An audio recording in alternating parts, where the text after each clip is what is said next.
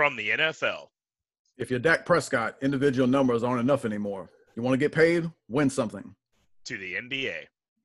Who gives a about the Pelicans if Zion don't play? Across the landscape of college football. There's no such thing as a good loss in the ACC. So if you're Clemson, you better win every game. And so much more.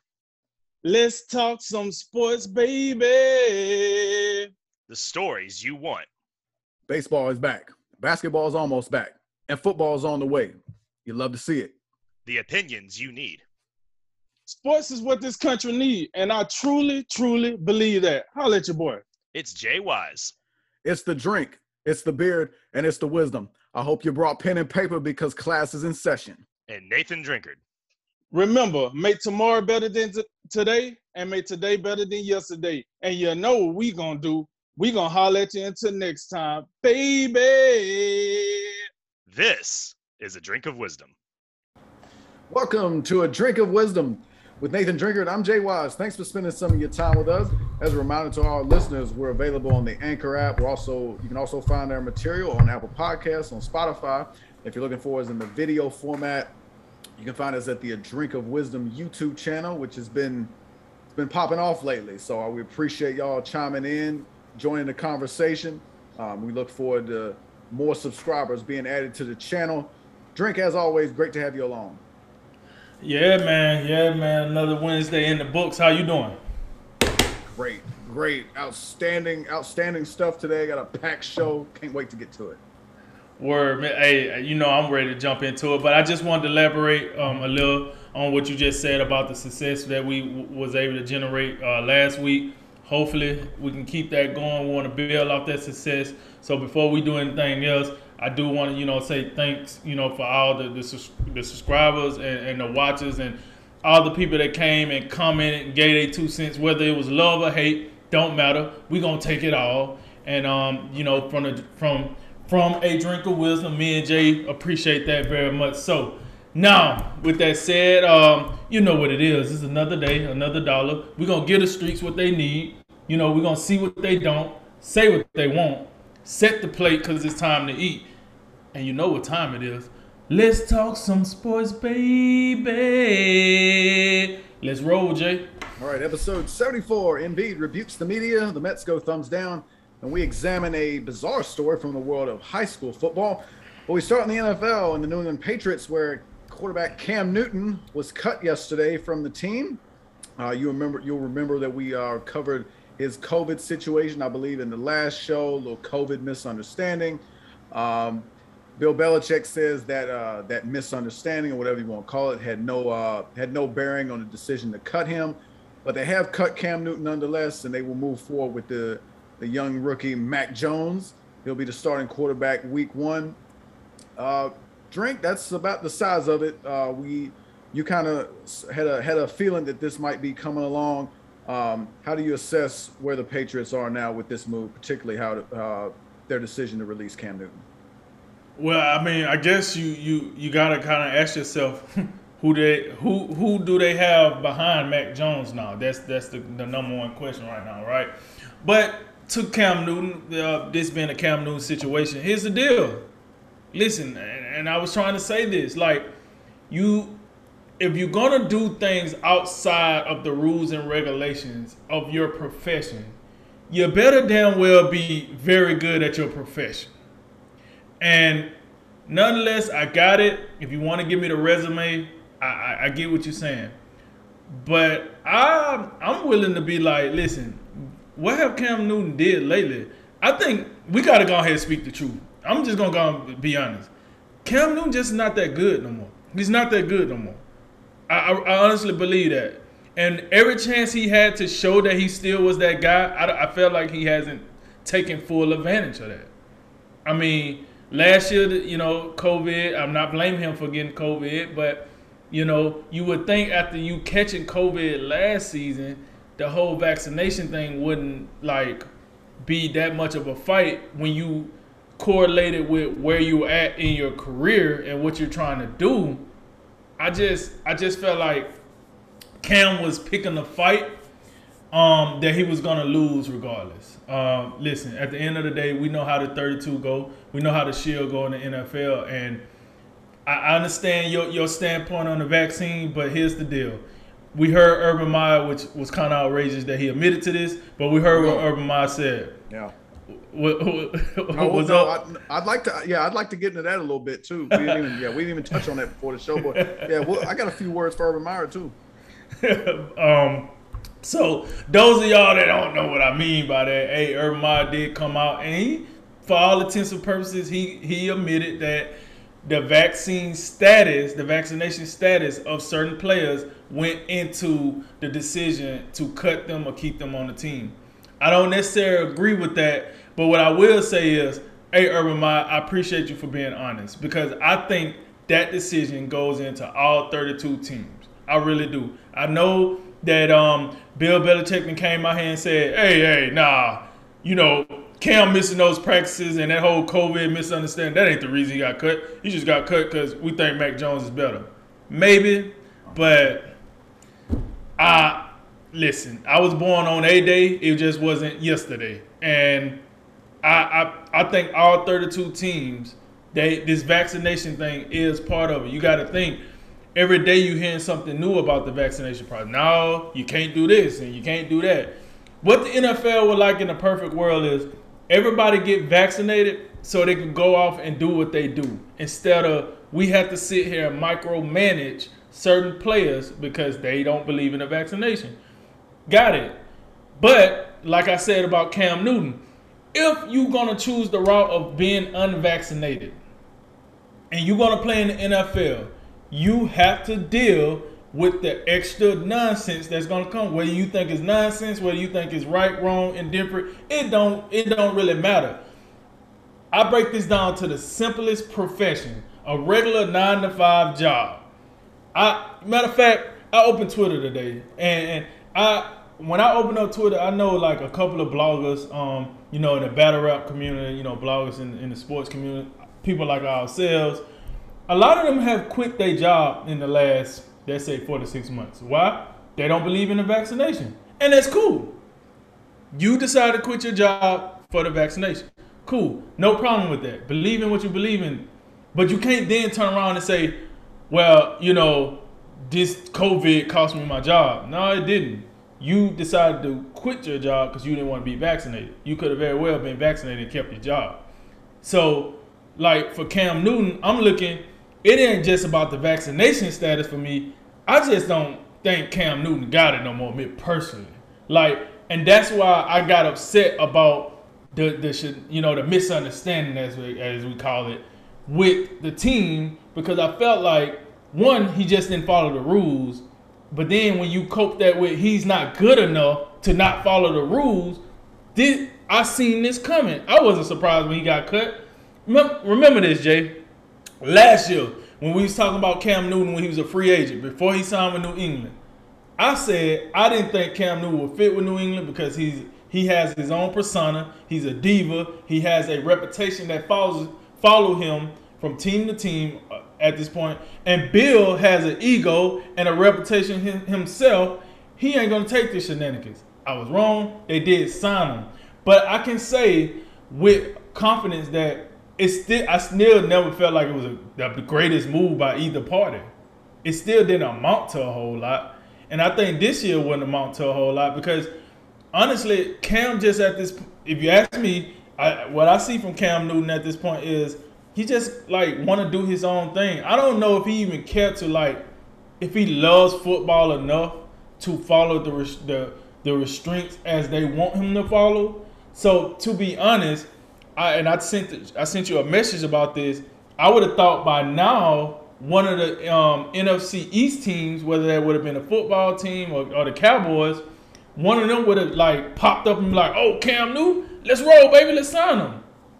It seems to me it's going to be another one of those things where it's going to take a while before Cam Newton gets signed again, if he gets signed, because we living on that Super Bowl and the MVP, the Super Bowl that he lost, and then the MVP year.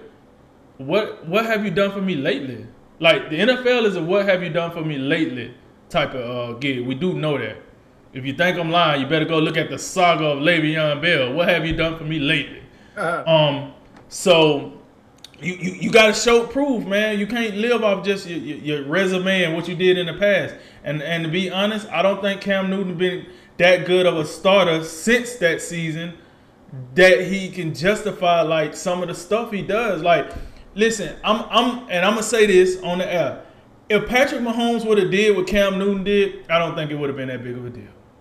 If Lamar Jackson would have did what Cam Newton did, it wouldn't have been that big of a deal. Because the NFL is just like any other profession. You get away with, as good as your talent allows you, you get away with stuff. And unfortunately, Cam Newton don't got that talent no more. I mean, I'm sorry. I know he's still big. I know he still looks sturdy and all this other good stuff. But I look at Cam Newton throwing that ball down. It don't look the same. I look at Cam Newton reading them defenses. He still seemed to be somewhat struggling. Cam Newton ain't the runner he used to be. I'm sorry. Like, unless you got a bunch of red zone packages, which I can see him going to Tampa Bay just for that. But unless you got a bunch of red zone packages, I don't know how good Cam Newton gonna be for you, as a starting backup quarterback for that fact of the matter. But before I pass it over to you, so you can go ahead and hit us off with that good knowledge, you heard what I said. Don't be surprised if Cam gets signed with Tampa Bay to go down there and be a red zone specialist. Be a red zone specialist. I got this feeling. I heard somebody talking about it as I actually looked into it and kind of thought about it. It made a lot of sense. So don't be surprised. But long story short, Jay, Cam Newton lost his job because he just wasn't good enough. He didn't have enough of a gap between him and Mac Jones. And when he missed those 3 practices and whatever else, Mac Jones did enough where they can say, listen, Cam, we cool on you. Hey, best luck to your next team, but we're gonna have to let you go. So, and think about this now. They cut Cam not even knowing who's gonna be the backup behind Mac Jones. They could have just named Mac Jones the starter and kept Cam, but they know what kind of problem that would have caused. So they just got rid of him in general. So that I just think this come down to a talent thing, man. Cam Newton just not good enough to be a starting quarterback in today's NFL no more. That's certainly a bold take. One I happen to be on the other side of, but I do think so. First of all, got to give you credit. I think you kind of saw this coming. You said it pretty early, probably on the last show. Whenever we talked about this, I was like, right, yeah, I can see this, costing him. And in the back of my head, I figured, like, yeah, there was a scenario I could see. Yeah, this could be the deciding factor in whether he sticks around with New England. But nevertheless, I still am somewhat surprised because, as you say, I mean, this got a lot of risk. Bill Belichick out here, playing with fire a little bit, so to speak.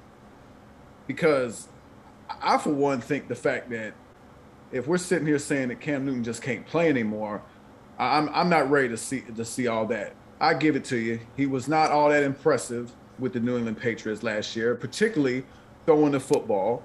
But I thought his running ability was still there. I think the problem for New England last season was the lack of talent. I mean, they just – and you can go back to the previous season when Tom Brady was there, his last season. Tom Brady couldn't do a whole lot with the weapons or lack thereof that the Patriots had. I mean, don't get me started on these tight ends that they had with the Ryan Izzos and just some of these other Google Me type players. But then, you have in this offseason, the Patriots went buck wild in free agency. They brought in Hunter Henry. They brought in Jonathan Smith, Nelson Aguilar, Kendrick Bourne. I mean, they upgraded across the board. They got Sony Michel's out of there now at the running back position with the Rams, but they got Damian Harris. They still got the veteran James White. So, to me, I expected Cam Newton to have a bounce back season, second season within the New England system. I thought it could have worked a great deal this season, but I'm surprised. This surprised me to somewhat, and I'll tell you, ESPN, one of ESPN, the writer that covers the Patriots for ESPN, Mike Reese. I mean, he had a column on this. He described it as a stunning move. So I mean, I think that says a lot that he would make that type of statement. And I really, again, back to the whole playing with fire thing. this is all based on the preseason that they've seen from Mac Jones, which to me, um, that, like I said, that's risky. And now, so you're gonna go with Mac Jones. I get it; he's played fairly well in the preseason. But on the flip side of that, Cam Newton started every preseason game. This isn't a situation like the Denver Broncos had, where you got Teddy Bridgewater and Drew Lock, and they come out here and they flip-flop starts before Vic Fangio names Bridgewater the starter. Drew Lock started game 1 of the preseason, Bridgewater started game 2. You let them do that, and then, okay, we think Teddy Bridgewater is the guy. No, the Patriots had Cam Newton start every preseason game. He didn't play as much as Mac Jones, but he started every game. He was also a captain. So, and they've been, all the statements to me that they made publicly said Cam Newton's the quarterback. And then all of a sudden, yesterday, they come out with the 180 and say, no, he's out of here. That's a tough pill to swallow. I don't believe Bill Belichick, no disrespect, when he says the whole the COVID or whether the fact that he's unvaccinated or not, whatever he is, I don't believe Bill Belichick when he says that had no impact on it. I also will tell you the same thing last week when we talked about this. This is the most minor of offenses you could have. This is like getting a speeding ticket, what Cam Newton did. The fact that this is a guy who, I get it, he was off site, he did not follow every letter and cross every T and dot every I. I get it. But this is the equivalent of a speeding ticket. If we can't get a speeding ticket in society no more, then I don't know who deserves to have a job. But okay, cool. But think about this, right? Just think about this, right? You get 2 speeding tickets. You got 1 speeding ticket. Oh, okay. I was doing, 45 and a 35. All right, cool. But then if it's another person, oh yeah, what I'm saying, I was doing 65 and 35. Whoa, that ain't just speed ticket. Yo, what we doing? So it's levels to speeding tickets. I think so. I think the better comparison is you have 2 people that are going 45 and a 35. One of them is Cam Newton, and one of them is Patrick Mahomes. I think that's the better comparison here. And one driving the Honda, the other one driving the Lamb. That's a dangerous place to be when you say this is the margin of error for you to hold a job. And I got it. Listen, Cam Newton's not the only person that I believe in the country that's being affected by this. You brought up some, examples that you've seen, amongst your circles in the battle rap game, or everything else you was talking about. Yeah, people are walking away from their jobs. My response to that is that really something that we should be willing to accept? Should we force medicine on people that they don't want or don't believe they need? And that has to be the difference between, free country means I can, I don't have to have this vaccine, but now I can't hold a job. That's not something like that I find to be acceptable in a free society. But how's that any different than most places that tell you got to wear a shirt when you go in? Like you go to the store now, there's a big sign that say you have to have on a shirt and shoes.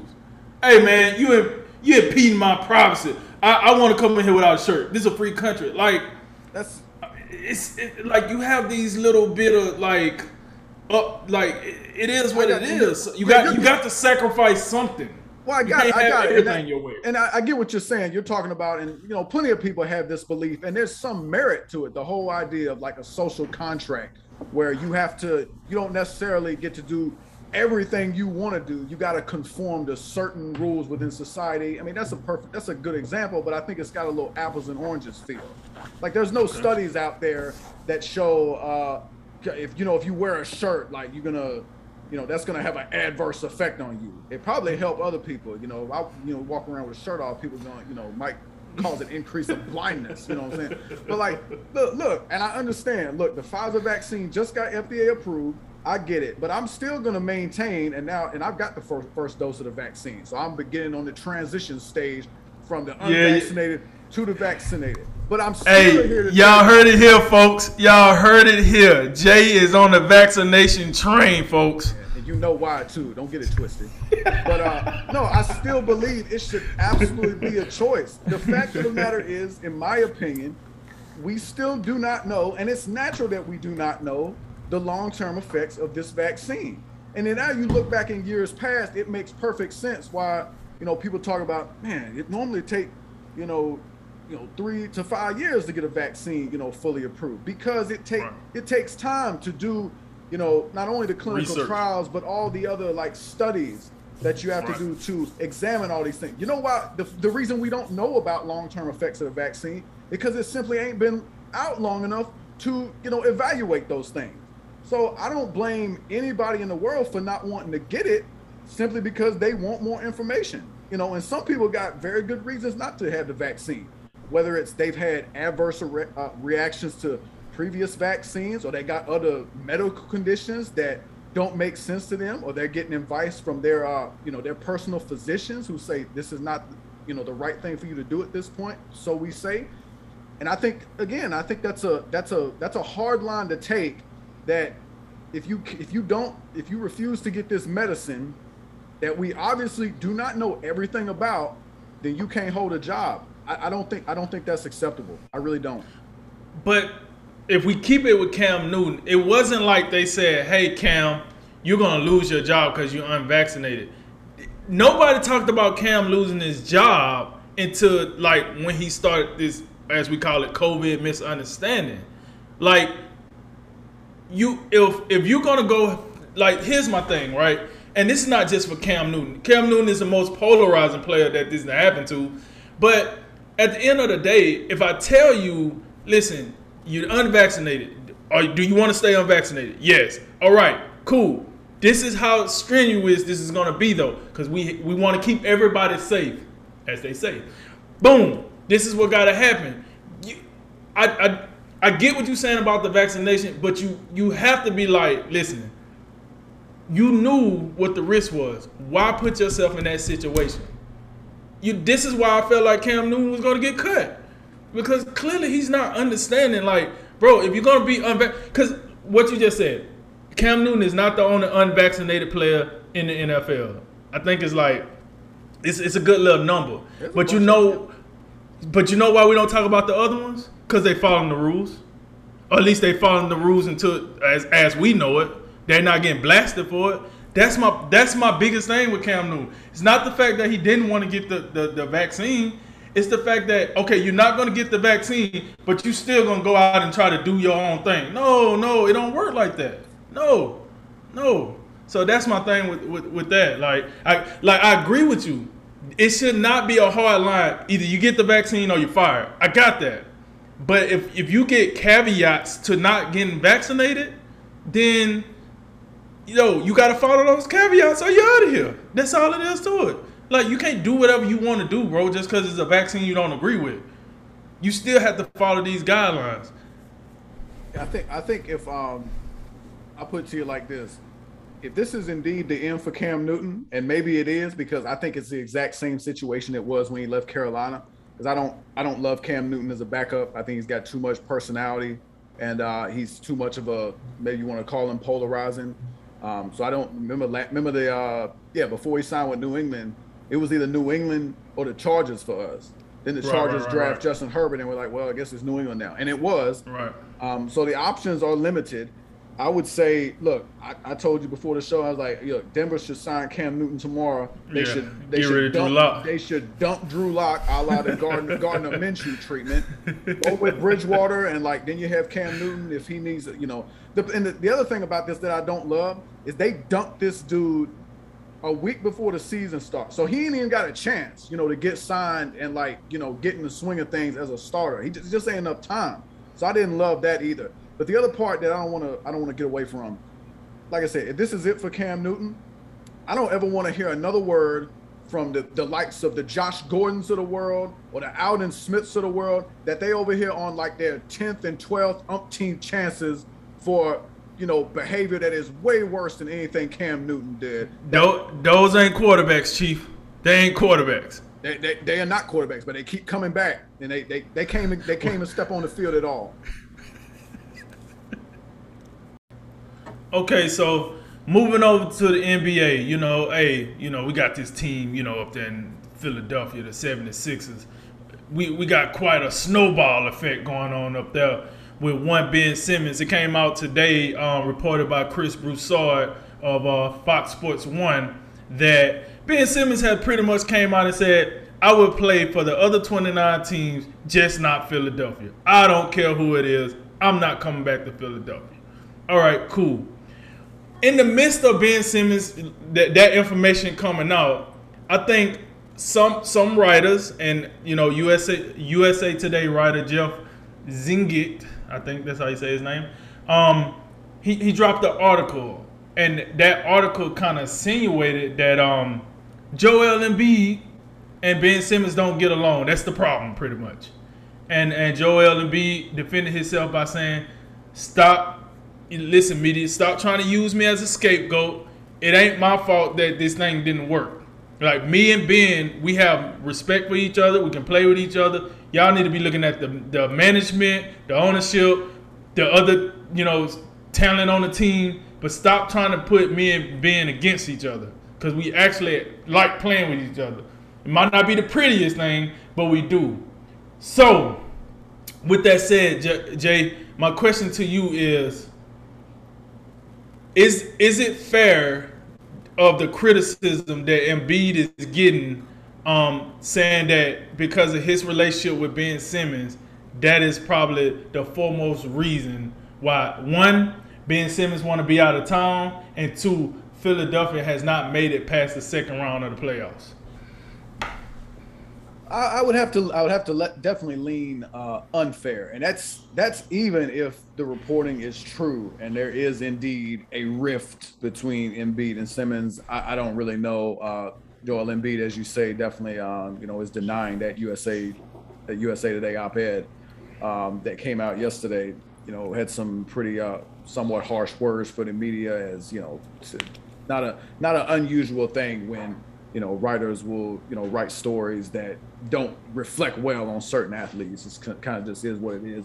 But even if that reporting is true, I have very little problem with Joel Embiid if he indeed has a problem with Ben Simmons. The fingers should be pointed at the ownership and the decision makers in the 76er, the front office. Particularly, I'd probably start with Daryl Morey up there. Remember, Daryl Morey came over from Houston last year. This is his first season running the show for the Philadelphia 76ers. Same can be said for Doc Rivers. Right. I think, look, if you can't get this guy working with Daryl Morey and Doc Rivers, that's probably enough. And I'm just at the point, and my position is unchanged on Ben Simmons. There was a pretty healthy debate a couple of years ago about if you had to trade one of them, because there was certain like rumblings of like, man, I'm unsure if this can work. For Ben Simmons, always won't shoot the ball at all. For Joel Embiid, it's a health thing. I've always been in the camp of Joel Embiid, because if you can solve the health and just keep this guy healthy, do some load managing, whatever you need to do, this is an MVP candidate, a perennial MVP candidate. And that's what he showed this year. I thought he deserved the MVP. He didn't get it, but he was the runner-up. So we know what Joel Embiid is about. Ben Simmons definitely, he available. He don't miss many games. But I mean, as far as, being the guy that can lead you to where you're trying to go, I mean, this guy don't even look like a two. I mean, we talking throughout the NBA playoffs last year, and I'm looking at Tobias Harris looking like the number 2 on this team, which is dangerous in itself, because I've been kind of critical of Tobias Harris since he's been in Philadelphia. Right. But that just speaks volumes. Like, if Ben Simmons can't be your number 2, and we talk about Embiid and Simmons, they always pretty much in the same sentence together. So you would think those are the 2 guys that are going to do it for you. Ben Simmons was not good in the playoffs this season. I mean, this is a guy that to me just shrunk from the moment, could not find. I mean, we criticize Giannis for the free throw shooting. This guy should this is just horrible. 34% from the free throw line in the playoffs, and just like you can just tell, just disinterested in like even having the ball because he don't want to go to the free throw line. So, I mean, this guy here, an alleged 6'10" point guard with no ability to shoot the ball whatsoever. I'm not even one of these people that care about 3-point shooting. I could care less. Shoot the ball from somewhere though. Could we get outside the paint and shoot the ball from 15 feet? Could we shoot a free throw consistently?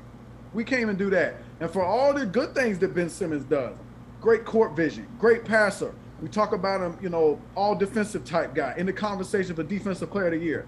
But you cannot be the second best player on a championship team, in my opinion, and just have, especially if you gonna call yourself a point guard and you cannot shoot the ball at all.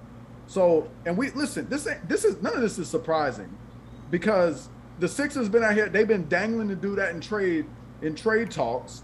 We broke down some ludicrous offer they gave Golden State, and Golden State just laughed them off the Zoom call or whatever. It's like, really? You want Andrew Wiggins, James Wiseman, and what, 4 first-round picks for a guy who allergic to the free throw line? That's crazy. Yeah, we'll go ahead and pass. Come back next time. See, and so Philadelphia, not only they should not be pointing to Joel Embiid, they should be looking in the mirror, Daryl Morey and whoever else come up with these trade offers, and they should be looking at themselves like, man, what are we doing? Nobody wants a point guard that's shooting 34% from the free throw line. So Joel Embiid is far from the problem. Joel Embiid is the reason Philadelphia 76ers fans should be excited for the future. But this whole Ben Simmons thing, I think, and now you got the trade offers in the offseason. So Ben Simmons obviously gonna feel some type of way about that. I think it's over for Ben Simmons in Philadelphia. They're just gonna have to, eat a little bit of crow and say, we'll ask for a little less. Maybe we'll take a little bit less in return, because that whole Golden State offer was just a clown show. Yo, first of all, if that's eating crow, then because listen, that what they asked for from Golden State, that's not it.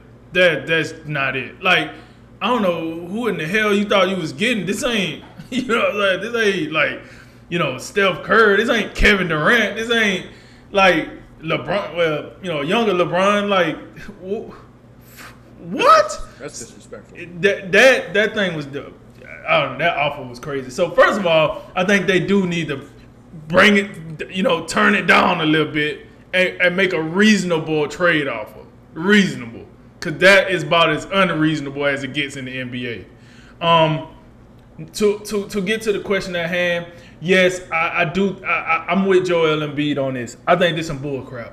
Listen, the problem that you having, and I'm not going to necessarily blame it on Derek Moore or Doc Rivers, because it's both of their first season. This problem existed before they even got to the organization. That's right. This an old regime problem, because Ben Simmons is the same player that got drafted #1 overall back in the day. That's the problem. So I agree with Joel when he say, listen, stop coming at me about this. Because, me and Ben don't really have a bad situation. But when you add in the media, when you add in all this other stuff, they're just trying their best to tear us apart. Now I look like the bad guy. And this is just not fair, man, because I don't have a problem with Ben. But I do believe just Ben Simmons, I hate to say his work ethic, because, I don't know what his work ethic is. But what I do know is Ben Simmons don't look really no different than he did when he was a rookie, when he won the Rookie of the Year. So if you telling me he a hard worker, he's in the gym day and night, but he still look like the first overall pick from whatever, I forgot the actual draft, but what are you really saying? What are you saying about his training personnel or the 76ers training personnel or whoever he works out with? What are you really saying? You know what I'm saying? Like, clearly they're not doing what they're supposed to do, because if they were, like you said, Ben Simmons at 6'10" shouldn't be allergic to go to the free throw line. He shouldn't rather get the COVID-19 shot rather than shoot a three. I don't understand like why Ben Simmons is wasting his prime like this, because I feel like he has the ability to be a better player. He just don't care about it. And maybe he's getting some bad advice. I don't know. Clutch Sports, what we doing? Like, somebody need to be in this man's ear and giving him the gravy. Because right now, this ain't it.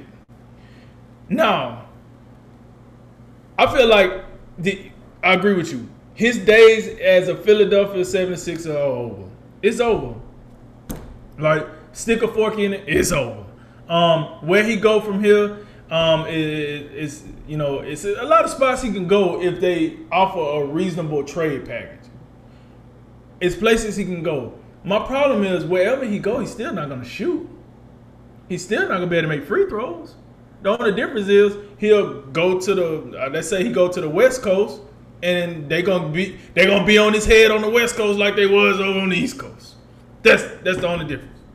But I don't know, man. Ben is the only person that can fix Ben Simmons' problems. Cause everything that he's getting right now is, if you ask me, is self-warranted. He's doing this to himself. He refused to go shoot free throws. He refused to shoot threes. He just fell flat in the playoffs. Like we give Joel Embiid a lot of trash about not taking the game serious, and then last year he took the game more serious. I would say. Now you flip the coin. Now you got Ben Simmons that's not doing that, and what's up? We need to be on Ben Simmons' head just like we was on Joel Embiid, because we see what Joel Embiid can do when he put his best foot forward. Ben, we're going to get you to put your best foot forward. This is probably an NBA Finals team if we could just get everybody to do their part. And right now, that's the problem. So, I'm with you. Keep Joel. Trade, Simmons away. Get you some young pieces. I heard something on the horizon with Sacramento, De'Aaron Fox, Buddy Hield, and some other guy. If you can make that trade happen, that would work wonders for Joel Embiid. Because De'Aaron Fox is a legitimate point guard. Buddy Hield is a legitimate shooter. You can space the floor. Joel Embiid can do his thing in the paint. That would be wonderful. But with all that said, man, like, listen, it is what it is. Like, Ben Simmons, like, this is a fundamental problem that happened before Moore, that happened before Rivers. And quite frankly, I don't know how you fix it, but it won't get fixed in Philadelphia. It just won't. Oh, okay, so now we're about to move over to America's pastime, MLB, baby. You know what it is. We're gonna talk about the New York Mets. Those that familiar with the situation, we had some thumbs up and thumbs down, and I ain't talking about likes on YouTube. I'm talking the actual gestures were made by a couple of superstars by the New York Mets. Javier Baez, Francisco Lindor, and Kevin Pillar. Here's the deal. These guys, they got a little frustrated with the fans. Not, right, wrong, or indifferent. Got a little frustrated with the fans, and they kind of showed it with their emotions. And they did a gesture of thumbs down, and then we got what we got afterwards with the apology by Baez. So, without going too deep into it, Jay, simple question: was Baez, Lindor, and Pilar wrong for what they did? Yeah. Oh yeah, they was dead wrong. This was unacceptable. First of all, the New York Mets were in first place much of the season. They were in first place at the trade deadline, and they did what a lot of teams in the playoff hunt do. They went out and made some moves to try to get better. Biggest move they made was you bring in the Chicago Cubs shortstop, Javier Baez. You bring him in there and you expect him to strengthen your team and get better.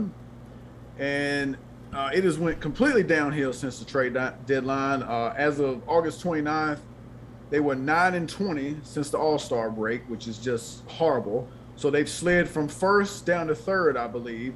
The Atlanta Braves have been red hot since then. They've jumped into first place. Philadelphia is also, I believe, they're in front of the New York Mets. So the Mets have went south. The Braves have come. Philadelphia is still in the swing of things, and this is just completely just a turn of events they likely did not see coming. And so obviously with that, it's just common sense. It's New York. It's the Mets. They obviously would like to experience some success because you got the Yankees in town with the 26 or however many World Series rings they be sporting. I mean, the Mets would like to win every now and again. So the fans, obviously, much of the season, like, oh, yeah, we got it going on. We got DeGrom. We got Lindor up in here. Kevin Pillar with the broken nose, but he's still getting it done or whatever. Pete Alonso winning back-to-back, home run derbies and all the rest of it. And yet, after the trading deadline, when you get a bona fide superstar in Javier Baez, now the team all of a sudden can't win for whatever reason.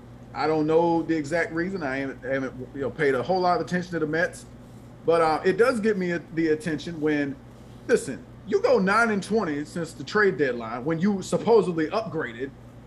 Why the hell wouldn't the fans boo? It's just common sense. Anytime that a team is stinking up the joint, fans got every right to boo. They pay their good hard-earned dollars to come in there and these days deal with all the mandates and all the rest of it with COVID. They got every right to come in there and let them know how you feel within reason. Now, we're not out here just saying you can yell, whatever insults you want to yell and start slurring folks and all that. We're not here for that. But to simply come out there and boo is certainly within their right. And then for the players to react in such a way and say, you know what, we got something for the fans. Every time we get a hit, we're going to come out here and when we get to first base, we're going to put our thumbs down as like a response to the fans. And not only that, and this is obviously, you was wondering like, well, what's the big deal with that? Well, that in itself, whatever, because, some people, if they hadn't started running their mouths about it, it wouldn't have probably been a big deal. But then reporters, obviously, what I would guess is they come out and say, hey, what's the deal with the thumbs down? We don't see that one from time to time when, people having success out here. Oh, well, it's just a message to the fans because they don't believe in us. So we just giving them thumbs down or whatever they said. So now you went out and made it public and said, oh, we doing this to stick it to the fans. Oh, really? The same people that still, look, they obviously frustrated, but they still coming through and coming to the games and supporting y'all. The problem is y'all, how about y'all play better? Just to illustrate this for you, the New York Mets signed Francisco Lindor to a 10-year, $341 million contract this offseason. That would be the third highest contract in baseball, behind two names even Mookie Betts and Mike Trout. No disrespect. Right. And would you like to know what they've gotten out of that money? They got a guy batting .221 with 12 home runs and 38 RBIs and a .680 on base plus slugging percentage, also known as OPS. That is atrocious in every sense of the word. And that's what they got. But that's what they're getting from the third highest player in baseball and a top 5 talent at the shortstop position, bar none. And what did they do? They went out at the trading deadline, and because Lindor has been so god-awful, they acquired another top 5 talent at shortstop in Javier Baez. And since Javier Baez came over, he is batting a grand total of .227, 15 for 66, with 4 home runs and 8 RBIs and, a little bit better, a .736 OPS, but still way below par of what these guys should be doing. They deserve to get booed for this putrid performance that they putting out there. So, all right, so let me make sure I'm following this. So the New York Mets have 2 top 5 shortstops? They do. What I believe they've done is I think they've shifted Lindor over to second. But this trade, they don't trade for Javi Baez if Francisco Lindor is playing anywhere up to his contract. They traded for Javi Baez because they just needed help and they're like, well, we're not getting anything out of Lindor, so I guess we'll just still play him, but we need help in the middle infield. That is what I believe they traded him for. But now Baez didn't come over, he can't hit either. So, and obviously their lack of hitting, and I'm not saying they're the only ones, but to my understanding, these two guys appear to be the guys who started this whole thumbs down nonsense. And you have Kevin Pillar in there as well, but I'm less concerned about Kevin Pillar. But these are the guys who are obviously, especially Lindor. I don't know Baez's contract situation, but Lindor is making a boatload of money, $34 million a year, and that's all you getting from him. And now you want to go out there and blame it on the fans because they booing you. No, play better. Then you play better and you start hitting the ball and living up to your contract, they'll stop booing and they'll stop cheering. It's not hard. You think Bryce Harper don't deal with this from time to time? If he can't hit, you don't think the Philadelphia fans ain't gonna give it to him? Yes, they will. So, and I gotta applaud the Mets team president who came out with this statement. I want to read it for you.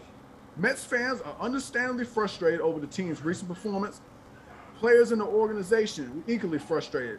but fans at Citi Field have every right to express their own disappointment. Booing is every fan's right. The Mets will not tolerate any player gesture that is unprofessional in its meaning or is directed in a negative way toward our fans. I will be meeting with players and staff to convey this message directly. I believe he did that, which is why you saw Baez and Lindor come out and apologize yesterday as well. They should have. I think it's just, and as you said before the show, baseball dealing with a whole lot of foolishness this year. This to me is way less a big deal than any of some of them other things. This is just a New York Met problem. But still, it's just, this is a terrible look for a team in the biggest city in this country who were having a very nice season, but now they just look terrible. You got ESPN writers, like they got the post-mortem columns up talking about, well, yeah, they pretty much done, even though you still got a full month in the season, but nah, they pretty much done. And it's just a shame because they got a lot of talent out there. You know about Jacob deGrom, the top of the line starter, best pitcher in baseball as it stands. And they've made some signings. They some of these signings, the Lindor signing looked great. This is a guy who, arguably the best shortstop in the game, and now he just can't play somehow, some way. So this is the fans should have no blame in this at all. They should boo even louder now that until the Mets start winning. That they want to, guys like Baez and Lindor want to pull a stunt like this. I think it's a disgrace. It's pretty strong words from my partner over there. I agree with you. They was wrong. But here's why I do agree with you that they was wrong. Because Javier Baez said it himself. Once it was a part of the game, right? So they did the thumbs down, all that, and then they got back into the game. And I want to say either Lindor or Baez, one of them scored the game-winning. Like my man ran from first base all the way home, like gave it all he got. The old college boy try, and he got it, and they ended up winning the game. Then the fans was cheering, and even Javier Baez had to say, like, listen, like we was wrong, we was definitely wrong for that. But we're frustrated, and then when we heard the fans cheer, like that's what we want. We just want the fans to know we want to win as bad as they want us to win. And listen, just like you said, the fans they can boo. Like as long as they ain't like saying nothing crazy and throwing stuff on the field, they are definitely allowed to boo. Because this is what Javier Baez said. I can't be mad they pay our salary. Oh yeah, you're right about that. They sure do, buddy. Glad you know. So $341 million at Lindor. So, listen, they know they was wrong. But I think the big captivating moment was like when the fans said, okay, yeah, we boo these dudes when they be bad, but hey, we got to give them some love on this one. That was a pretty good way to win the game. Now they seem like they're trying to be in the mix. And I like you said, I think the president put his feet down. What I do like about the president is, it kind of like, you remember we was having a conversation about the gentleman with the whole Dinger situation, right? And we was like, okay, the owner came out, was like, hey, this dude is done. Get him out of here. Yeah, the team's Twitter account was all over the place. Right? This guy came out and did the opposite, and I like it. He didn't put the onus on the fans. He put the onus on the players this time. I agree. So I like that, hey, listen, this is a two-way street. I'm not going to allow the fans to disrespect you, but I'm definitely not going to allow you to disrespect the fans. Because at the end of the day, we would not trade it for you if we didn't have fans spending the money that they spend, or the TV networks, or whatever the case might be. That money got to come from somewhere. So you need to remember that. And just like you said, it comes down to the simplest form of anything. If you don't want to get booed, play well. Play good. Play great. Play elite. I'm an Alabama football fan. Last time I watched the Alabama game and the team got booed. I know we talking about baseball and football, apples and oranges, but my point is they have not been nowhere bad enough for any boo birds to come out. I'm never worried about seeing my team play and then fans just boo them. Because I just feel like you play a certain level of excellence, you're going to be fine. The fans, they just don't wake up in the morning ready to boo their team. Yeah, I know New York is rough. I got it. But at the end of the day, you got to step it up. You signed a 10-year, $41 million contract. Wait, Did you think we was paying you in food stamps? You thought you just do whatever you wanted to and we was gonna be fine with that? Oh, okay. I guess you thought we was paying you in rubles or something, pesos or something. Nah. 10 years, $41 million. I want a 10-year, $41 million contract. I want that effort out there. Bar none. You can put your thumbs down, up, sideways. I don't give a rip. I want the performance of the contract that you signed. Bar none. So don't get mad at me. Get mad at your agent.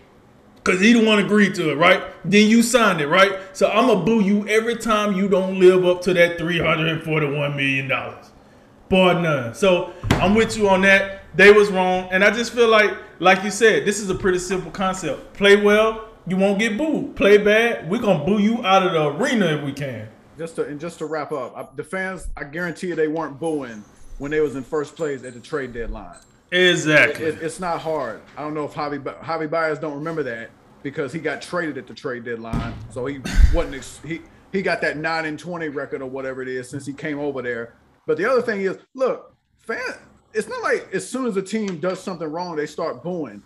Booing is normally a product of just repeated, just poor performance.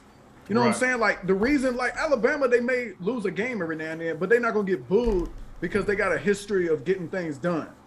But if you come out here for a month straight, after you've been in first place in the division, you just start stinking up the joint repeatedly. Obviously, you're gonna get booed. Exactly. It's baffling. But you're right, and I can't echo this enough. The team president, what he said, shout out to him because that, we hear a lot about executives protecting their players, but I'm glad somebody stood up for the fans here because absolutely nothing that they did wrong at all. All right, we now take you to the wild, wonderful world of high school football, where we have perhaps the most bizarre story we've done on this program in about 2 years, very close to 2 years, I suspect. Basically, you have a Sycamore High School playing IMG, or it's looking like ESPN got scammed into just a school that didn't really exist, or said that they had a bunch of high prospect collegiate players, something of that nature. Ended up being a 58-0 blowout. You had ESPN commentators on the call just pretty early, like, yo, what is this? This is not a competitive match at all. How did this happen? Drink, that's about all I can say up on it up front. Please take it away and tell us what's going on here. So I can't quite say the ESPN commentator's name, but the commentator said Luganville. No, it wasn't Luganville. It started with an A, like it was Evert something like that. It's a guy that I don't hear much. I know Tom Luganville, you know what I mean? Okay. But it was another guy. And like at first, I'm hearing this because I can't make this up. I had actually tuned into the game a little bit, and then I kind of was like, yo, IMG, I know what they about. I don't know who this other team is, but IMG is a powerhouse. Like this school is for real. You got certain schools, IMG, American Heritage, Mater Dei out of California, et cetera. You got, powerhouses across the nation. So I was like, all right, whatever. I didn't think much of it. They went out there and smoked them. And then I hear the announcers is like, listen, hold up. This team told us they had multiple Division I prospects. And I'm scamming this roster, and I don't see not a one. I don't know. I think we've been lied to. But what really got me was when I think his number was like number 58. He's laying out there on the field. Oh, but leg coach. And ESPN is like, we don't even got a number 58 on the roster right here. Like, who is this dude? And I just lost it. I was like, what is this? Like, so I had to ask myself, ESPN, worldwide leader of sports, this big conglomerate, owned by Disney, partnered with CBS, all these big time deals, right? How did this little school out of Ohio, how did they get away with this? And then I asked myself, like, when the last time we had somebody scam a real deal organization like this? And I had to go back to 1996, John Spanos Jr. For those that don't know, John Spanos was a guy from Texas that somehow finagled his way to temporarily owning the New York Islanders in 1996. Basically, he lied about a bunch of capital he didn't have.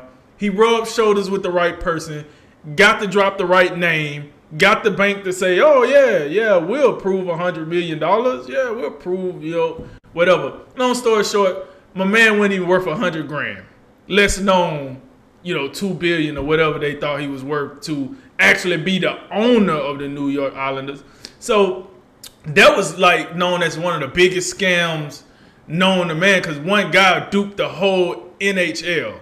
This guy somehow got past the NHL, then got to the New York Islanders. Nobody did their homework, and they pretty much gave ownership to the team to a common guy that shouldn't have been there. All he wanted to do was party and fly on the team jet. Now, fast forward to this scam.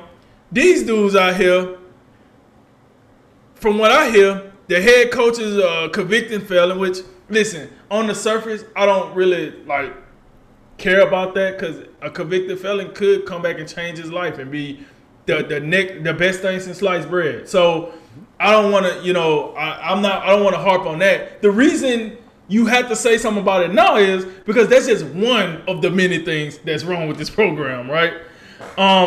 You got players that was overage. They said ESPN said they dived into that. They had players that seemed to be overage. You had players out there on the field that was not on the roster, like I said earlier.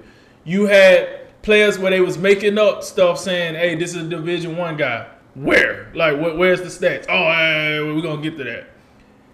Not only, in my opinion, not only did ESPN get duped, I feel like these other schools got duped. And I was reading an article. The next game they were supposed to play is against Duncanville, I think is how you say it, school. This school has some powerhouses. Alabama, they recruit a couple of guys out of this school. This school is a real school. And they canceled their game just because, people laugh when you hear the announcer say, hey, this is a health and safety protocol thing. It really is. Because I don't know if half of them dudes out there really was out there to play football. I just think they want to get on ESPN. So they suited up and went out there and got on ESPN. And let me remind you, if it wasn't for them being on ESPN, they could have very well got away with whatever they was doing. The only reason they got caught is because you decided to go on a national televised channel and play a national televised game, and then people start connecting the dots like, oh look, wait a minute, what we doing here? So I think that's where they went wrong, right? And then, listen, first and foremost, right? I gotta ask ESPN, who's doing the research around here? How did you let a convicted felon head coach and his organization outmaneuver you like that? ESPN? So we just let anybody on ESPN. Well, if that's the case, I need y'all to come on here and live stream one of our shows then. Since you just letting everybody on there. Let's go. Hey, I can make up some credentials too. Hey, J credentials might be the real deal, but I'll make up some stuff. Let me tell you something. I got a PhD. I used to work at ESPN. I used to work at Fox Sports 1. I'm nationally syndicated. Let's go. Hey, let me tell you something. Hey, I got a couple of channels all over. I could make up some stuff too if that's what we're doing. I think this was embarrassing for ESPN. I'm gonna keep it real. I think when it's all said and done, this was embarrassing for ESPN. Because why would you let a team like that on TV if they don't supposed to be on TV? Don't sit here and say, we got. I mean, you did get duped, but this is outrageous. This team shouldn't be on the field. You're right, and this team also shouldn't be on the TV either. But you got them on there. But you got Coastal Carolina on ESPN Plus, whatever. So, and then, I lost my train of thought. But either way, on the positive side of this, right? I think high school football can use this for some momentum.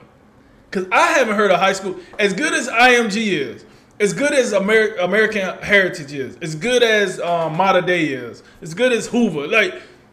It's been a while since high school football has been a national subject like this. If if I'm a team, I'm not particularly in love with the way Bishop Sycamore slither on into the picture. But I'm not, I might be like, hold up. This team probably the most popular high school team right now in the nation. Because of the crap they pulling. Might be a chance to get us a little high school football shine here. So I'm going to throw that out there.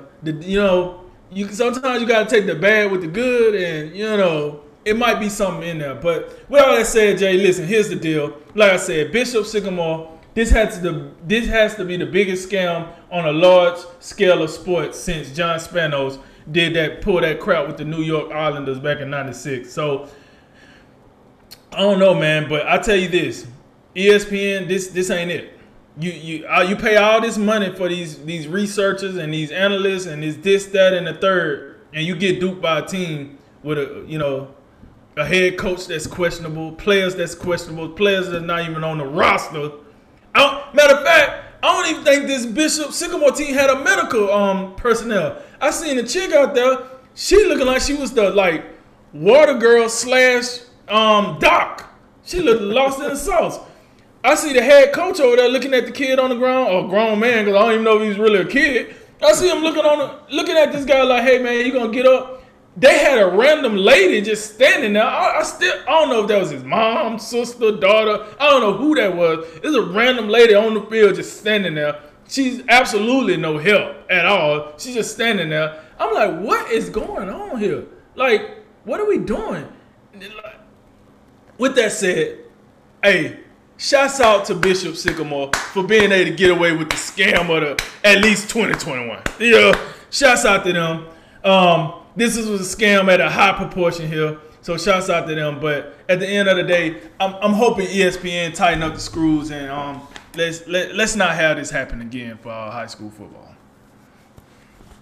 You never heard of some of these places you're getting into, the American Heritage and all that. High school football, I really ain't got into it at all. It's the first high school football segment we done. Might be, I don't know when's the next time we're gonna get into it. But a couple of things that stand out to me. One of the things I read early on, it was kind of odd. They played this IMG on the Sunday, I believe. They had just played another team in Pennsylvania on two Friday, days prior, which was kind of odd. And I guess Paragon they were the ones who were kind of in with ESPN, getting them on the network or whatever. And they was like, hey, if we'd have known that they played on Friday, we wouldn't have put them on. Well, why didn't you know they played on Friday? Could you tell us that, please? And then, another thing that I just noticed was looking through this SB Nation coverage is, because obviously people start asking questions or wondering about them now that, it seemed like it's kind of a joke. They got a picture, they got two addresses that are on with the team, and they got a picture of one of them describe it as a duplex for the school address. And then the other one is a library somewhere. So it does bring the question, how you get this wrong? And I don't want to pick on ESPN, I can do that anytime here lately, but they obviously not the only ones that, look pretty bad in this, but they are the biggest kind of entity involved. So obviously they're going to get some of the heat. And just as an aside to this, I don't know what they're doing over there at ESPN, but I do know, you got the whole Rachel Nichols, Maria Taylor thing going on, to where Rachel Nichols says something on a hot mic that was recorded, and you got that going on. And as it turns out, you can't keep either one of them employees. We know ESPN look like they got a problem keeping talent. I'm just going to call it what it is. It looked like they having a problem with that. And then, I mentioned something earlier about, the top story on the page. I'm not going to get into it at all. But I think there's plenty of stuff going on in the world of sports that probably don't need to be the lead. I'm just saying. I think the listeners and the watchers want to know what you alluding to right there. I don't want to get into it. I really that's gonna put me in all types of a bad mood. But listen. The point I have with kind of saying that to you is, if you're, and this is kind of just a cultural problem in general, not just ESPN and sports. But when you sit around here just meddling in all types of foolishness that really ain't helping you, ESPN is supposed to be the worldwide leader in sports. You don't look like the worldwide leader in sports when you let this happen. When maybe you might be a wee bit distracted by other things that don't amount to a hill of beans. So, ESPN, they got to get together. They got to do better. It's not a good look when the commentators, 10 minutes in or whatever it was, they're like, wait a minute, this look like a racket right here. This ain't right. These kids, we was promised all these Division I prospects. We're going to have to make up a new division because we can't even find them. We don't even know what this is. And you talking to, they got a water girl for a doctor and looking like that grown men are playing, running. I don't know, man. This is terrible. It's just a bad. You can't be the worldwide leader in sports and let this happen. So, I mean, the message is quite clear. Won't you get serious about sports, please? Let's get serious about sports. I know you're doing the activism and all the other stuff on the side, but keep the main thing, as Michael Jordan once said, I believe, or somebody said it. Keep the main thing, because they're not doing that right now. You know what time it is. It's rapid reactions, a whole lot of topics, a little bit of time. Jay, the floor is yours. All right. The city of Jacksonville will host the Week 1 matchup between the Packers and Saints in the aftermath of Hurricane Ida. Do you think the change in location will have any impact on the outcome of the game? Absolutely. You going from the dome to outside. The dome, you're protected with the weather. You got the nice turf in the dome. You will not have some of those things when you're outside. And then it don't help that you're playing the Green Bay Packers that do play outside. So for the Packers, Jacksonville going to be like a vacation. For the Saints, it might be a little rough. So, yes, it would definitely have an impact on the outcome. Vikings tight end Irv Smith Jr. will likely miss the entire season after having surgery this morning to repair a torn meniscus. Big deal, little deal, or no deal? I think it's a big deal. This team just Kyle Rudolph no longer on the team. Obviously, they expect Irv Smith to come in and step into the starter's role. I think he was poised to have a breakout year. And we know that old Kirk Cousins up there need all the help he can get. So I think a loss like this, it's going to turn out to be a big deal. The Atlanta Hawks and Clint Capella have agreed to a 2-year extension worth $46 million, which will keep him in Atlanta through 2025. That too much, too little, or just right? I really feel like it's too much. But in today's landscape, $46 million ain't really. Teams just like, whatever. 2 years, Clint Capella. I would say this. He definitely came in there and made that team, made them better, made them a contender. So, you know what? I say just right for this. But it's Clint Capella. I'm like, all right. The Seattle Mariners have agreed to a multi-year extension with GM Jared DePicto and manager Scott Severus. Does that news surprise you? It does somewhat. I mean, both these guys came on board back in 2015. They haven't been terrible, but they haven't been all that good either. I think they're sitting around the 500 mark. They have had a surprising year this year. A lot of young players, but they're in the thick of the wild card race right now. So maybe that since it seems like they've exceeded expectations to such a degree that the Seattle ownership felt like it was time to extend them. So that's what I'm guessing. But yes, it did somewhat surprise me. After 3 seasons and a 26-10 record thus far, Texas A&M is rewarding football coach Jimbo Fisher with an extension, which will keep him in College Station until 2030. Considering he originally signed a 10-year deal, do you think this extension was necessary? I don't think the extension was necessary, but I'm going to tell you this. If you don't think college football is different down south, go look at this. This man made it to year 3 of a 10-year contract.